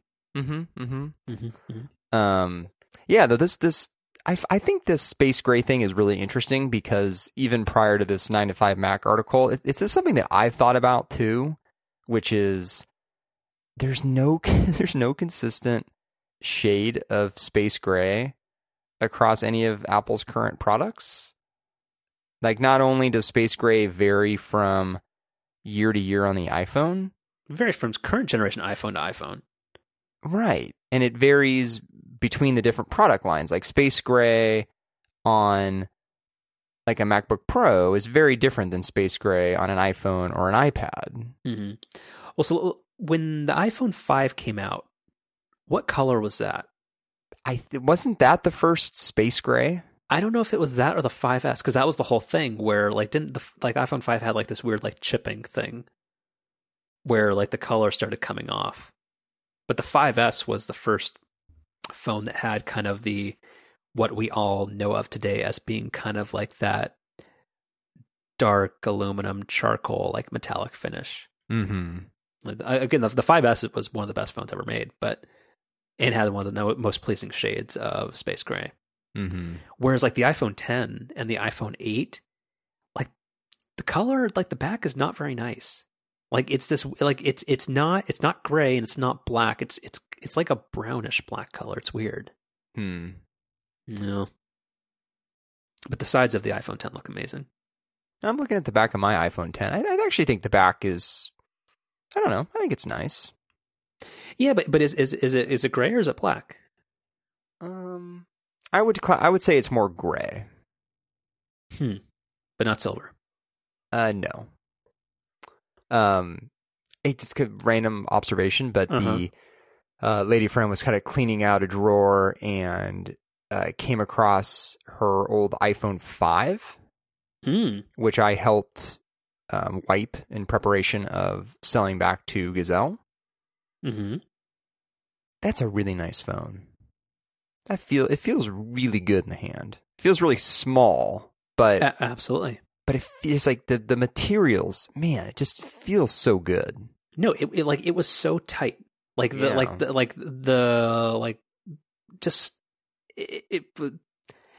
not like complaining about the bump on the camera, but like it's just like there were like it felt perfect. I think like the 5S even more so, like with the Touch ID sensor, but like just it was really nice. It's tough to go back to a screen that small again, but it's very nice. Mm-hmm. Remember when that phone came out and we were all like, oh God, is this, I remember so many stories and so many hours of podcast conversation. Is the screen of the iPhone 5 too big? Right. Well, and how naive we all were. So what's funny is when I held this thing, I couldn't immediately tell whether it was a 5 or a 4. And I thought, well, God, this screen is so small. This must be a 4. This must be the original screen size, because it was the same screen size through that 4S. Yes. And then as I was going through the wiping process, I think I looked up like what model it was, and it said it was an iPhone 5. And I went, God, this isn't even the smallest iPhone they made. And it's just, yeah, it's. Despite how good the materials and everything feel, it'd be tough to go back to that size of a screen. But it did really make me think, like, and I'm picking up my iPhone 10 here now. Like, I don't think the iPhone 10 feels as nice as like the iPhone 5 did. It doesn't, but the iPhone 10 has one thing going for it. Like the iPhone 10 feels dense, which. Yes, nice. That's like a good point. If you drop it, you're very worried, but it feels dense. The 4, yes, the 4 and the 5 both kind of had that weird, almost like hollow feel, which was kind of off-putting. Yeah, I remember that, and yeah, that even stood out to me as I was holding that 5. But again, yeah, iPhone 5S is definitely the GOAT. Mm-hmm. What is Gazelle paying these days for an iPhone 5? Man, they were paying like, it was like $90. No way. And it had a shattered screen. No, that can't be right. Yeah, I know, right? Okay, hold on. Well, and you no Touch no, ID sensor? You know what? Actually, she sold a couple of old iPhones. Maybe it was. Oh, that's a combined total? Yeah, or maybe that was for the 6 that I don't remember exactly. iPhone 5, you guys are AT&T customers. 16 or 32? It probably was 16. If you say it was broken, you got $10. So I don't know. We'll see. Yeah, maybe the 90 was I don't remember, but she was happy to get something for it because it's just been sitting in a drawer. Yeah, $10 pays for 2/3 of a Blue Barn sandwich. That's half if you get fries with it. Right. Mm-hmm. Which pro tip, you should. If we haven't already talked about that. Oh no! You mentioned it on the show, and I literally went and tried them the very next day, and I think I've ordered them with my meal just about every time since then. Very good. You get too many of them, but they're really good. Well, yeah, but that's the whole point of America. Blue Barn's a lot of food, especially the salads are. Well, the salads are 2 servings. That's the thing. Yes. Or right. if you're me, it's one very large serving and then a midday stack. Right. Man, we were gonna wrap this up. That was the thing I was gonna say. Whatever. Oh yeah. Never mind. Well, this could be a controversial topic, so we're gonna move on. Blue Barn. No, if you're using ketchup with your fries, you're eating the wrong fries. Oh. Moving on. Moving on. So, Withings, or Withings, we never know which one. We don't know how to pronounce it, no. Yeah, if you slather your scale with ketchup. Okay. So, apparently, Nokia bought them like 2 or 3 years ago. And then, much to your chagrin, they took away your pulse ox monitoring feature or something like that. Mm-hmm. And you were very unhappy about that. But apparently, who knows, it might come back because the greatest steward of all products ever, who never kills any products they buy, Google might be buying it. Oh, good. Yeah, I like how 2016. Go ahead. That's how you described Withings as being the a hot potato of tech. Yes, Which I thought that was really clever. Mm-hmm. Yeah, pat on the back to me. It kind of is, and there's other. I can't think of any, but there's other companies that are like that too. But yeah, apparently in 2016, 2 years ago, Nokia acquired Withings for 191 million for their new digital health division. But I'm pretty sure they went through a couple of rounds of layoffs, and also there hasn't been a ton of attention paid to that product category. So apparently Nokia doesn't see a whole lot of value in this, and they might be trying to unload it on Google, who has a lot of money. To their credit, though, so the app, the Nokia Health app, is constantly being updated. They do a lot of work there. But yeah, I guess the hardware side of the business is where it's tough. Well, it's because they don't have to write the Windows Phone apps anymore. Right. Yeah. I don't know. Like, I think in a best case scenario, I think this does complement Android Wear and a lot of the in-house. Because, like, if you think that, like, Google manufactures, like, the Nest products, and, like, they've also, like, didn't a couple of months ago, they tried to, like, they figured out that the whole way they were structuring Nest in, like, the Alphabet corporate structure wasn't really the best for it. Which, like, everybody, when they acquired Nest, like, was confused as to why they just didn't do that from day one. But so they fixed that, right? Yeah, they finally. That's a legitimate use of the word finally. They finally did, yes. So with Google making some of their own, but like they put a lot of effort into the Pixel products and other stuff. Like I think there's a decent if this acquisition, or like if this rumor becomes true and they actually it changes hands. I don't think it's necessarily like a kill off the product type thing. Yeah, I mean, I hope not. Yeah, I don't like using my scale. Too accurate. I didn't. It's kind of another random observation here, but I didn't realize that they had rebranded all of their hardware with Nokia. Yeah, and the thing is, like, a lot of this stuff is old, so I've actually never seen it with this branding, like in a Best Buy or anything like that. Right. Yeah, I think they gave up on all their smartwatches too, just because that never. Or I mean, for a product that's not it's not 100% yet, or is not. It's probably still like a pretty B- product. The Apple Watch has taken a lot of wind out of the sails of every other wearables maker. Mm-hmm. Yeah, it really has. I mean, it's not a perfect product by any means, but it's definitely the best wearable device that's out there. Yeah, it's hard to dispute that. Yeah, I still miss. I really, a lot of times, me and Joe Biden, we miss the simplicity of our Nike Fuel Band. Sure, yeah, I sympathize with that. I liked my Fuel Band too, even though it never quite fit my wrist right. But I don't know if you remember that, but I don't. I had a really hard time finding the right size, and never really did get it quite right. I actually don't remember you ever having one. I knew you were super huge into the Pebble. No, I had a Fuel Band. I think this was even before the Pebble. You inspired me to get a Fuel Band, and the medium was too big, even without any of the. You get the little spacers, right? So even if you took all those out, the medium was too big. But then then with the small, if you put all the spacers in, it was like a little too tight. So I think I ended up just using the small one and just dealing with it being a little tight, because like the medium one was just like flopping all around. Yeah. So, but I never really had the right fit, which is kind of an underrated thing with the Apple Watch. It's very comfortable.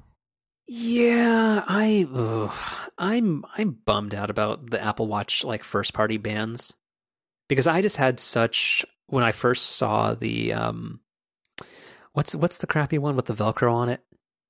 What's it called? Well, it's not, but don't call it Velcro. It's the Sport Loop. Yeah, I had such high hopes for that one, but in real life, like the don't call it Velcro thing is not. It's not nice, and unfortunately for me, like the what's the one you have? like the woven nylon thing. Yeah, huh. Like that one, it just doesn't fit me well. But that seems like the night, like, I don't know, for all the joking about fluoroelastomer and all that BS they originally came out with, Sport Band, pretty good. Kind of bummed that it still costs $50 a pop when I would like more colors, but yeah, for like what it probably literally 9 cents worth of plastic. But yeah, I have to say I've been sort of tempted at getting one of the Nike bands. I assume you'd get the Darth Vader one. I kind of like the black, and Nike's got that, they call it Volt, which is kind of like that greenish yellow color. That on a workout day, I think that one looks pretty cool. Yeah, I really did not like the Nike bands when they first showed them, but I've seen them in person a couple of times, and they're pretty neat. Are they sold separately? They are now. They were not initially, but they sell them separately now. But again, they're $50 a pop. I was going to ask, is there a Space Gray markup or no? No. Oh, that was the other thing about the shades of Space Gray. They now sell the peripherals, or the keyboard and mouse and the trackpad that are bundled with the iMac Pro, except it's like $20 or $30 more. Yeah, but how big of a sucker do you feel like if you're one of those people that bought one of those keyboards for like $1,000 when? Well, you should feel that way. Like, I mean, again, everybody in life should just do what John Siracusa does, and all he did was he paid Jason Snell retail for his and got his keyboard and mouse without any trouble. Mm-hmm.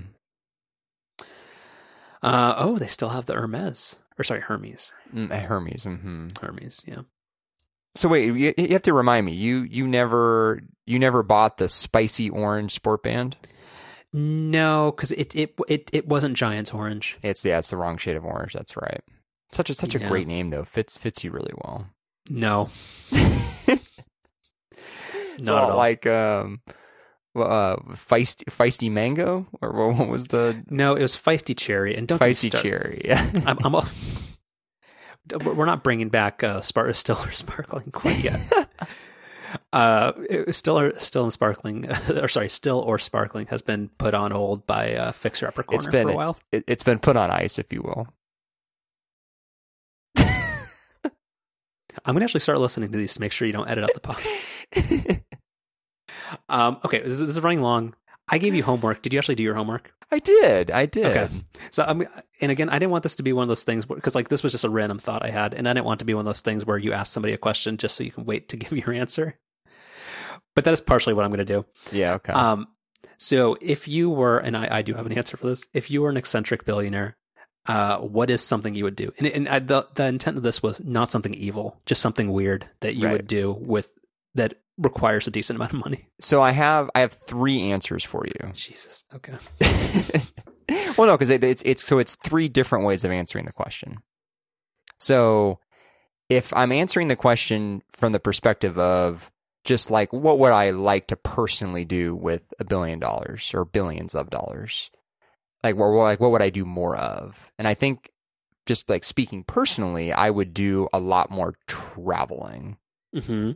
Because I mean, traveling is great, and if I had the money and more time to do it, I would. But also, like traveling in a high end way, where like you're flying first class and you're doing all of that, like that just seems like it would make traveling is already great, but it seems like it would be even better if you could do it in kind of a luxurious way. So more traveling and traveling in a nice way is what it's kind of selfishly personally do. Okay. If I'm answering the question from what would I want to do, like from a business perspective, I would want to own a professional sports team. I think that would be so much fun.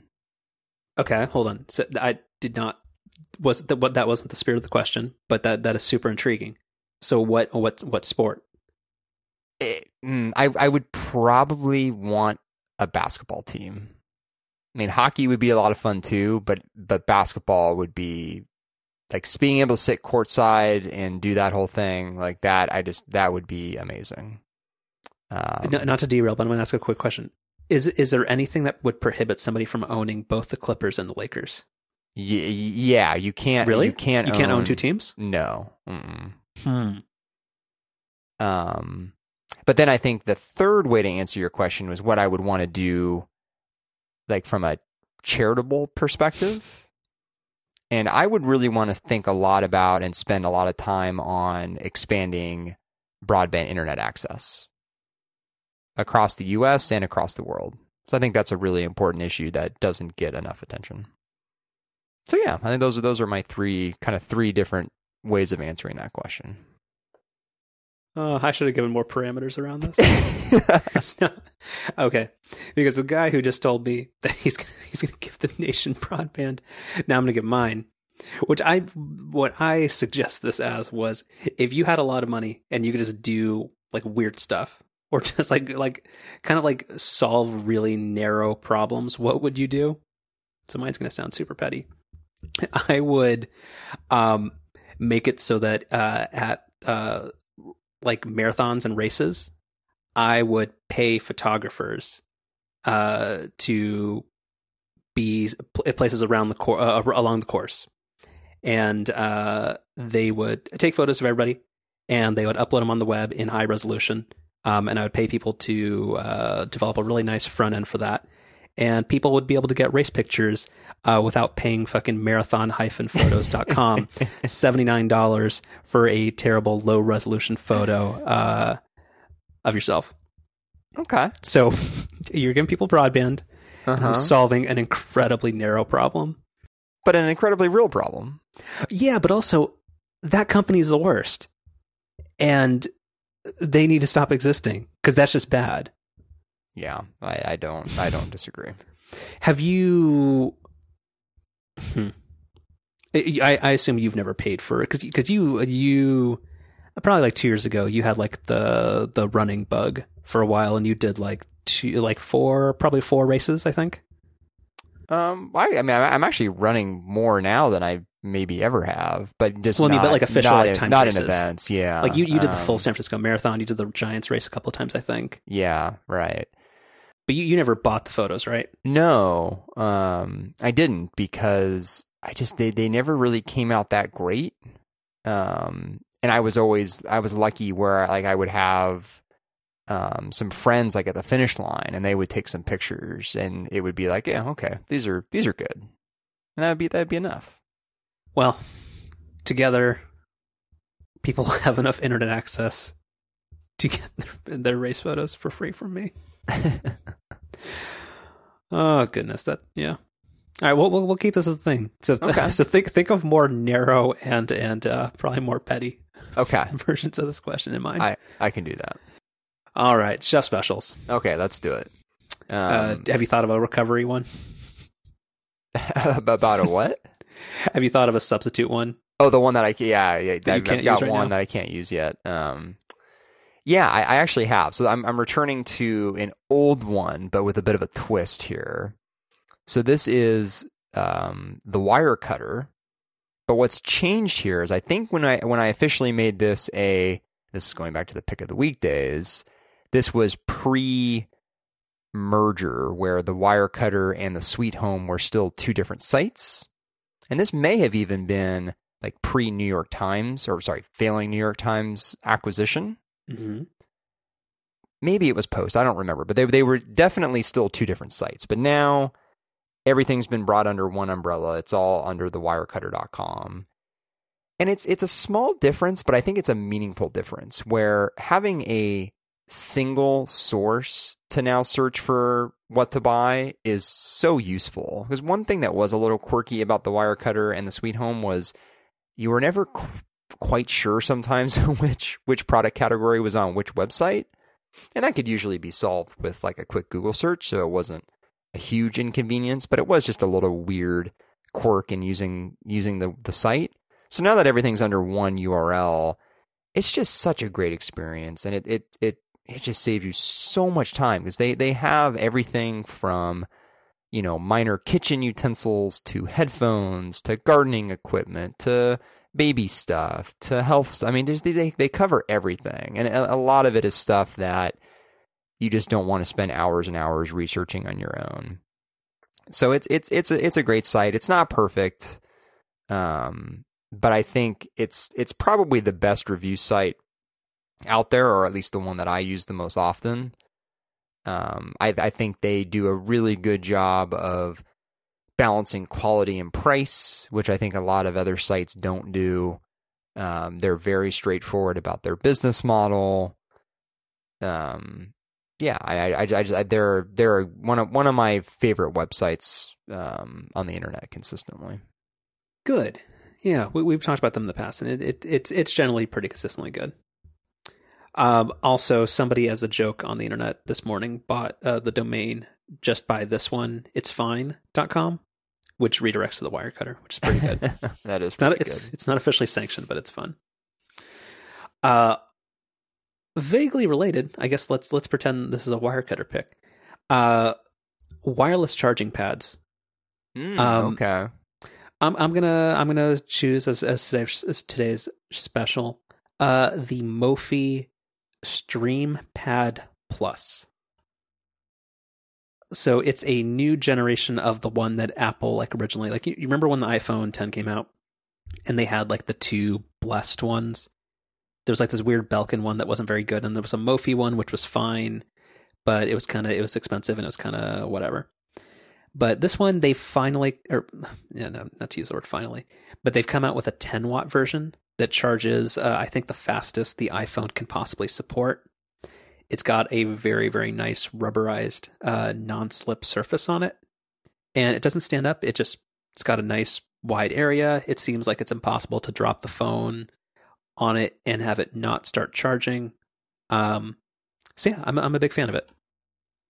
Yeah, see, I have I think a Samsung one of these that looks very similar, where you just kind of lay your device flat on there. But I didn't find that to be super useful, where I didn't really like how the phone was flat. So I ended up getting one that kind of props the phone up, which is what I use at work. I can't remember if I've made that a chef special in the past or not. I think you did. It was a $25 one from Amazon. Yeah, I was going to say, because that's the other thing that I think that's a little challenging with this Mophie thing. I get that it's the 10-watt version, but I mean, what is this thing? $50, $60? That's a little expensive. Yeah, but with this one, so I the stand-up ones, it just don't do it for me. I just don't like it, because if I want to use it while it's on there, the nice thing is the Mophie is big enough where I can still press the Touch ID sensor and click the home button, and the phone doesn't move. And if I'm just quickly or if I'm just working at the desk, and because I have two of these, one for the bedside and one for at my desk, it's just in a really convenient place where I don't know, I just wouldn't like it standing up. I don't know, and I really appreciate the non-slipness of it. See, this is one area where, maybe the only area where Face ID actually really does excel. The best experience with Face ID is where I've got this Qi charger on my desk at work. I tap the screen, the phone instantly unlocks, and I can see whatever notification or whatever that I want to see. That's really, really nice. And the particular charger I have holds the phone at such an angle where Face ID generally works pretty well. Real quick, can we talk about that? The iPhone 8, for some reason, and I assume this is probably petty Apple, only the iPhone 10 has tap to wake. Oh, really? I didn't know that. It's insane. There's no reason why the iPhone 8 doesn't support it. There are $100 LG phones that support this. Huh. Super annoying, because that is the one thing where I was like, that's a really nice feature of the 10. Sure, it's useless to me because I have to crane my whole entire body over it to get the phone to unlock for me if it's flat on a table. Or I have to do the thing where I lift it to my face, it doesn't recognize it, I have to hold it back down and flip it up again so that it tries again. There's a lot of weirdness about the iPhone 10. But the fact that you could tap the screen was actually really nice. And just for some arbitrary reason, it's not available on the 8, which is super, super silly. Huh. Yeah, I was not aware of that, but yeah, that is really dumb. Yeah. Okay. All right. Yeah. Let's go to Magnolia Cellar tomorrow. Let's do it. Oh, it's not cellars, it's silos. Whoops. They'll probably have a winery soon.